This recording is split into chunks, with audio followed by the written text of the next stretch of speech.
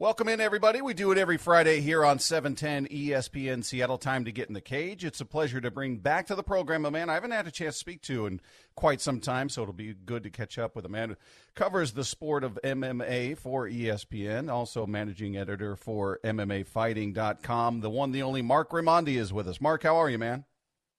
Hey, Bob. How are you? Or I should say former deputy managing editor, right? I don't want to. That's right. I don't want to misstate things and give you titles you don't currently hold. So exclusively with ESPN now, yes. Yeah. Hey, I appreciate you doing this. Want to hit a few different things with you, I should say. But first one I want to hit, and I guess I just need a little clarity. The big news was Anthony Rumble Johnson signing a new deal with Bellator.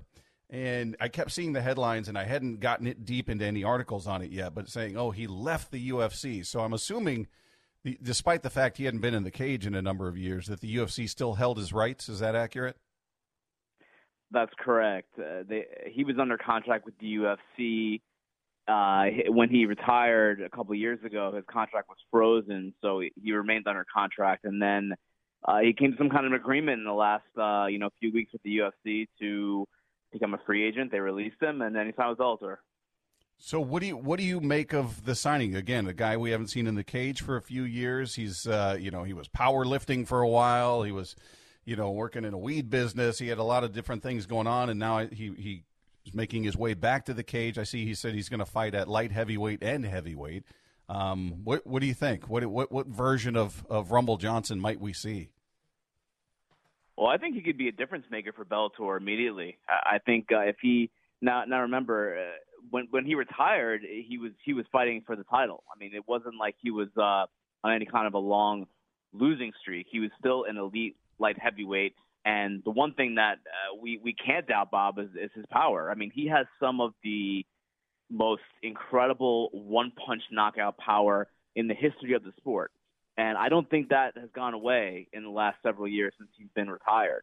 So I'd expect him to be a threat right off the bat in the Bellator light heavyweight division, which is looking very interesting right now with Vadim Nemkov now as the new champion, Corey Anderson, another former UFC light heavyweight contender signing with Bellator in the last few months. There's still Ryan Bader. Phil Davis is on a winning streak. I mean, it's a very interesting division. And you throw Anthony Rumble Johnson in there, and that is, I mean, all of a sudden, that is Bellator's kind of crown jewel division, the light heavyweight, and it should be interesting. And then, if he fights at heavyweight, same thing applies. You throw up a Ryan Bader up there. It should be, who, by the way, Rumble Johnson owns a win over Ryan Bader, so it should be really interesting in the coming, 2021 for Bellator to see what that division looks like. Yeah, I want to ask you what I've asked a few different fighters and analysts about, and that is just the gap in talent between the UFC and Bellator these days, because it used to be looked at as sort of, I won't say minor leagues, but it was looked at much lesser than the UFC in terms of that gap. And, okay, yeah, maybe they'd get some guys that are past their prime that used to be UFC names, Tito Ortiz, Chael Sonnen, some of these names, but, they're washed by the time they got there. You just ran down a list of guys that are there that used to be in the UFC, and you could throw in Gegard Mousasi and other people like that. Mm-hmm. Rory making his way over there. But just the idea that you're now getting guys that are much closer to their prime and some in their prime that used to be UFC fighters. Has that gap closed in a big way in your mind in terms of talent level between Bellator and UFC? It's hard to say. I think that there are. I'll say it this way. I think right now Bellator has as many talents in their prime that they have had in the Scott Coker era as far as relevance in the division. I mean, the names that I just mentioned in the light heavyweight division, Bob, all of those guys would be competitive in the UFC's light heavyweight division, top 10. A good amount of them, and they were before they left. They were still ranked very highly. And the same thing with Gegard Mousasi. He was on a winning streak when he left the UFC. He was one of the best middleweights in the world, and he still is, and he's a middleweight champion. And then you have guys like Patricio Pitbull Freire, who has never fought in the UFC, but, man, for my money, he is one of the very best. I mean, you could even make the case that he is the best 145-pound fighter in the world. He is fantastic. And then someone like an AJ McKee coming up, a young guy, 25 years old, who is one of the best prospects, if not the best prospect in the world. So there's a lot to look forward to in Bellator in 2021. I mean, Chris Cyborg is one of the best women's fighters in the world in any division. So as far as the blue chip, the quality talent, I think this is the most that Bellator has had. The question now is, can you leverage that into bigger ratings, into more relevance in the space? Because I feel like that maybe the names are not as big as some of the names they've had in the past in Bellator, but talent is better than ever. Yeah, you're absolutely right. Some really good young talent. You throw Michael Venom Page in there and James Gallagher in there as well. I mean, a lot of exciting young fighters. A side note on that, do you think we'll ever see a cross-promotion fight? Is that even possible for the UFC and Bellator to work on some, just down the road, some blockbuster, their best versus the UFC's best at any particular weight division? I'd never say never in MMA. I mean, it's a funny sport, and it's constantly growing and evolving and changing because it is so young compared to other sports. But I don't see that happening anytime in the foreseeable future because the UFC really doesn't need to do that, right? I mean, what would be the benefit to the UFC? They're doing great on their own. They don't need to do a cross promotion with anyone. It would help Bellator a ton, but what would be in it for the UFC? It doesn't really make a whole lot of sense. I mean, they still have the bulk of the best talent. They still put on the bulk of the top fights in every division. So it really wouldn't make a whole lot of sense. If that balance of power started to change a little bit, maybe. But right now, I just don't see any reason why the UFC would do that. You talk about the UFC doing well. We heard Dana talk about, hey, we're going to release around 60 fighters by the end of the year. Yoel Romero being the biggest of which is the one of the first dominoes to fall. Do you expect him to live up to that? We will see 60 fighters, and of those 60, how many will be casual fans will know the names of these guys? Obviously, it's a very deep roster. There are a lot of fighters that a casual fan may not have heard of. Yoel is a big name. You expect more of that? What are you thinking about this? I do think there'll be at least 60 cuts before the end of the year, and I think there will be names like a Yoel Romero, like an Anthony Rumble Johnson that fans have heard of, certainly. I don't think all of them will be. I think that the vast majority will probably be kind of a mid-level type of fighter, but there will be some names, and I think a lot of the names you'll see released are names that we all know, but they're in their late 30s or maybe even in their early 40s. They're on a little bit of a losing streak. They're not quite in the prime like a Romero, even though, look, I mean, I think Yoel Romero is one of the best middleweights in the world still, no doubt. But he is in his 40s. He's 44 years old, and he was making a lot of money. And that's another key, too. So I think some of these cuts, they're gonna be releasing some of the guys who are out of their primes, who may be on a little bit of a skid right now, and who are probably making, 100 and 100 or one of these higher salaries. That's probably the most likely candidates to go because they've signed a ton of fighters off of Dana White's Contender Series. They're trying to get the roster younger, cheaper. They're trying to build up some of the newer names for the future rather than kind of hanging on to some of the older veterans who are holding up divisions. Where do you think Yoel lands? I had been reading that he's not going to get anything done with Bellator. I don't know if he's going to end up with, the PFL or one. It seems he would be attractive to a number of promotions out there, yet you bring up his age. He did have a bit of a losing skid there, although he's not being beat up by any stretch. These are close fights. So what do you think the future holds for Romero? Even though some of the promotions came out and said in the immediate aftermath they had no interest in Yoel Romero, I'm not sure how much that's going to hold. I think ultimately he will have interest because, to me, he's a difference maker. He's not only someone that, I mean, again, a top 5 middleweight. You can make the case that he's even a top 3 middleweight in the world.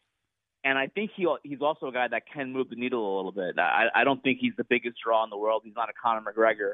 But I do think if you put him on cable, if you put him on Bellator, you put him on, ESPN2 or ESPN Plus with PFL, I do think that people want to see him. So I think that inevitably he will get signed by one of those domestic promotions. I even saw something this week that Combate Americas, the Latin American focused promotion, was interested in Yoel. So he'll find his place somewhere. He's still an excellent fighter. Okay, last thing I'll let you go on this. I want to talk to you quickly about two fights on the UFC 256 card coming up this weekend.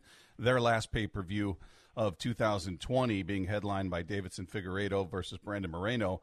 But before that, we're going to see the return of Tony Ferguson, who I love watching the guy fight. He's incredibly creative. He's unpredictable. He's really just a unique fighter. But last we saw him, he was in a blood and guts battle, the types which, Mark, we've seen guys change after fights like that. You've seen it in boxing where it's just a back and forth 12-round war, and all of a sudden guys don't seem the same after fights like that. Was his fight with Justin Gaethje one of those fights where you really are maybe a little concerned or at least curious as to how he comes out of that? I think those are two really good words that you just used, Bob, concerned and curious. I think those are definitely legitimate things to look at, because that was a very tough fight, and he did take a ton of punishment in that fight. And Justin Gaethje, we know how hard he hits, because he hits guys with those shots, other guys that are not Ferguson, and they go to sleep. And Ferguson ate a ton of those hard shots, and then it was kind of crazy actually to see him eat all those. But I don't know the answer to the question. I do think there is some concern and there's some curiosity. The one thing I will say is that if there is a guy who can come back from something like that, who can shake that off and come back as good as ever, that guy is Tony Ferguson. You really can't count out Tony Ferguson. He's just a different cat, man. Like, he's just a different kind of guy. And I think that maybe physically, he's 36 now. Physically, he's not going to be as athletic as he was, but as far as his mental toughness and his mental durability, there's no one tougher in that regard. And I would say his physical durability as well. So I am cautiously optimistic about Ferguson moving forward. And this is going to be a very hard fight at UFC 256 against Charles Oliveira, who is one of the best finishers in UFC history. I mean, he's one of the best submission artists in UFC history, and he can also, he's shown an improved striking game with power. So it's not an easy task. I mean, it is a hard fight for Ferguson coming back, but again, cautiously optimistic that he'll return to his former form before the Gaethje fight. So are you leaning toward Ferguson in this one? Which way are you going? Yeah, I am leaning toward Ferguson a little bit, and I've gone back and forth, because when I first heard the fight, when I first got announced, I was like, wow, that's a really tough fight for Ferguson to be coming back to. But it's also the biggest fight of Oliveira's career. And in the past, when Oliveira has gotten one of these really, really big fights that could possibly get him to that next level, he has typically lost those fights. He's lost to Paul Felder, lost to Anthony Pettis. So that's a big fight for Oliveira. Can he get over that hump? And again, Ferguson, you just can't count the guy out. So I have to pick him. I mean, I'm gonna look for some more data in this fight to see where Tony Ferguson is at. But I also think you can't judge him based on fighting Justin Gaethje, because Justin Gaethje is a different animal as well. Charles Oliveira is good, but he's not Justin Gaethje. So right. We'll see what happens. But I'm picking Tony. Okay, now give me a thought. This main event is interesting because Figueiredo, I think, is a really nice, well-rounded fighter. I think he does everything really well. I think he's a nice, sharp puncher. Moreno's a blood and guts guy he's exciting. Mm-hmm. He's kind of wild out there, ton of heart. But if I think the skill advantage, in my opinion, goes to Figueiredo. I'm leaning towards him, but Moreno's a bit of a wild card as well. How do you see this one playing out? Well, this one I'm really excited about, because I really think that for all those reasons that you stated, this one has a chance to be just an absolute barn burner, because you have Figueiredo, who is so dynamic. He's got so much power. He's so athletic, and he takes risks. He goes for it. He is not content to just stay on the outside and take a guy apart or lay and pray. I mean, he goes for the finish almost every second of the fight. And then you have Brandon Moreno, who's almost like a perfect foil because he's durable, right? If there's anyone who can weather that Figueiredo storm, it's Brandon Moreno. And last until the second, third rounds, and then maybe even take Figueiredo into deep water, which we have not seen him in. We have not seen him go deep into fights in the dogfight that Brandon Moreno could possibly pull him into. So for those reasons, I think this one could be really great. I have to lean toward Figueiredo because what he's done so far in this division, I mean, we haven't seen that kind of power and that kind of finishing ability in the flyweight division ever. I mean, he is the best finisher in flyweight history already, and he doesn't just he doesn't do it in the fourth round, the fifth round. He's finishing guys early. I mean, who has done that really in that division? I mean, that he just ends guys, and that's not something we've seen yet. And it's been I think a big boon for the division, and I think if you're the UFC, you probably want this guy to be the champion for a long time because he's kind of helping lift that division up again. Yeah, no, that's a great point. Hey, one more I wanted to ask you about, and then I'll let you go here. Junior Dos Santos is on this card. And I'm sure you've talked to him a number of times. I've had the pleasure of interviewing him a number of times. You couldn't ask for a nicer guy. He is truly one of the sweetest guys you could ever talk to. I root for him like no other fighter, yet he's going to be 37 in January. He's been knocked out 3 times in a row, and maybe he gets the win here, maybe he doesn't. But to me, I look at him and go, his days of being a legit heavyweight contender are over. And I don't really know what's left for him to achieve in here. I don't want to see the guy to continue to take punishment. Am I being too negative on him? Do you feel like there's still some gas in the tank for him? What do you see with Junior? I actually think there is. And heavyweight is a different kind of division because you can have some of those losses and come back and go on another run and get yourself back into the conversation as far as title goes. I mean, look at Andrei Arlovsky. We've talked about that guy being done for like 10 years. Yeah, that's a great point. He's still winning fights in his 40s in the UFC. I mean, we've talked about Alistair Overeem being done before. Ngannou knocked him out. I mean, one of the most hellacious knockouts ever. And Alistair Overeem is still right back in the title conversation. So I think, the heavyweight division is a funny one because you can get finished a couple times in a row and then come back and put together a few more wins in spectacular fashion and get right back up there. And I think Dos Santos can possibly do that. But look at this matchmaking, Bob. This is what the UFC has been doing a lot in recent years. This is a typical let's see where this veteran is at type of fight. And also for Ciryl Gane, let's see where this prospect is at. It's a litmus test fight, so to speak. It could be like a passing of the torch almost, where you have the aging veteran who's been champion against the up-and-coming guy. And Gane is a prospect. He trained with Francis Ngannou when he was, younger in his career. He's got power. He has some submission skills on the ground. He's one to watch in the division, and it's a guy they like a lot. So if he can get by Dos Santos, wow, we have a new contender. But if Dos Santos wins, it kind of keeps him above water as far as the title relevancy. It's really, really good matchmaking. The UFC's done a lot of fights like that recently, and they make a lot of sense. So I think we'll learn a lot about both men again on Saturday, and I do think JDS will win this fight and kind of keep himself alive in that conversation. And he wins one more early in 2021, knocks somebody out. Guess what? We're talking about Ngannou as a contender again. Yeah, that's a great point, and you're probably right. I know I'm supposed to be objective in watching these fights. I'm openly rooting for Junior. He's just such a good dude, man. So he is pound for pound one of the nicest guys in MMA for sure. He truly is. Hey, Mark, I always appreciate you taking time. Marc Raimondi does a great job covering the sport of MMA for ESPN. You can check him out there. You can follow him on Twitter at Marc with a C _Raimondi on Twitter. Mark, thanks so much, man. I really appreciate it. Have a great holiday season. Stay safe, stay healthy, and I look forward to talking to you again. My pleasure. Thanks, Bob.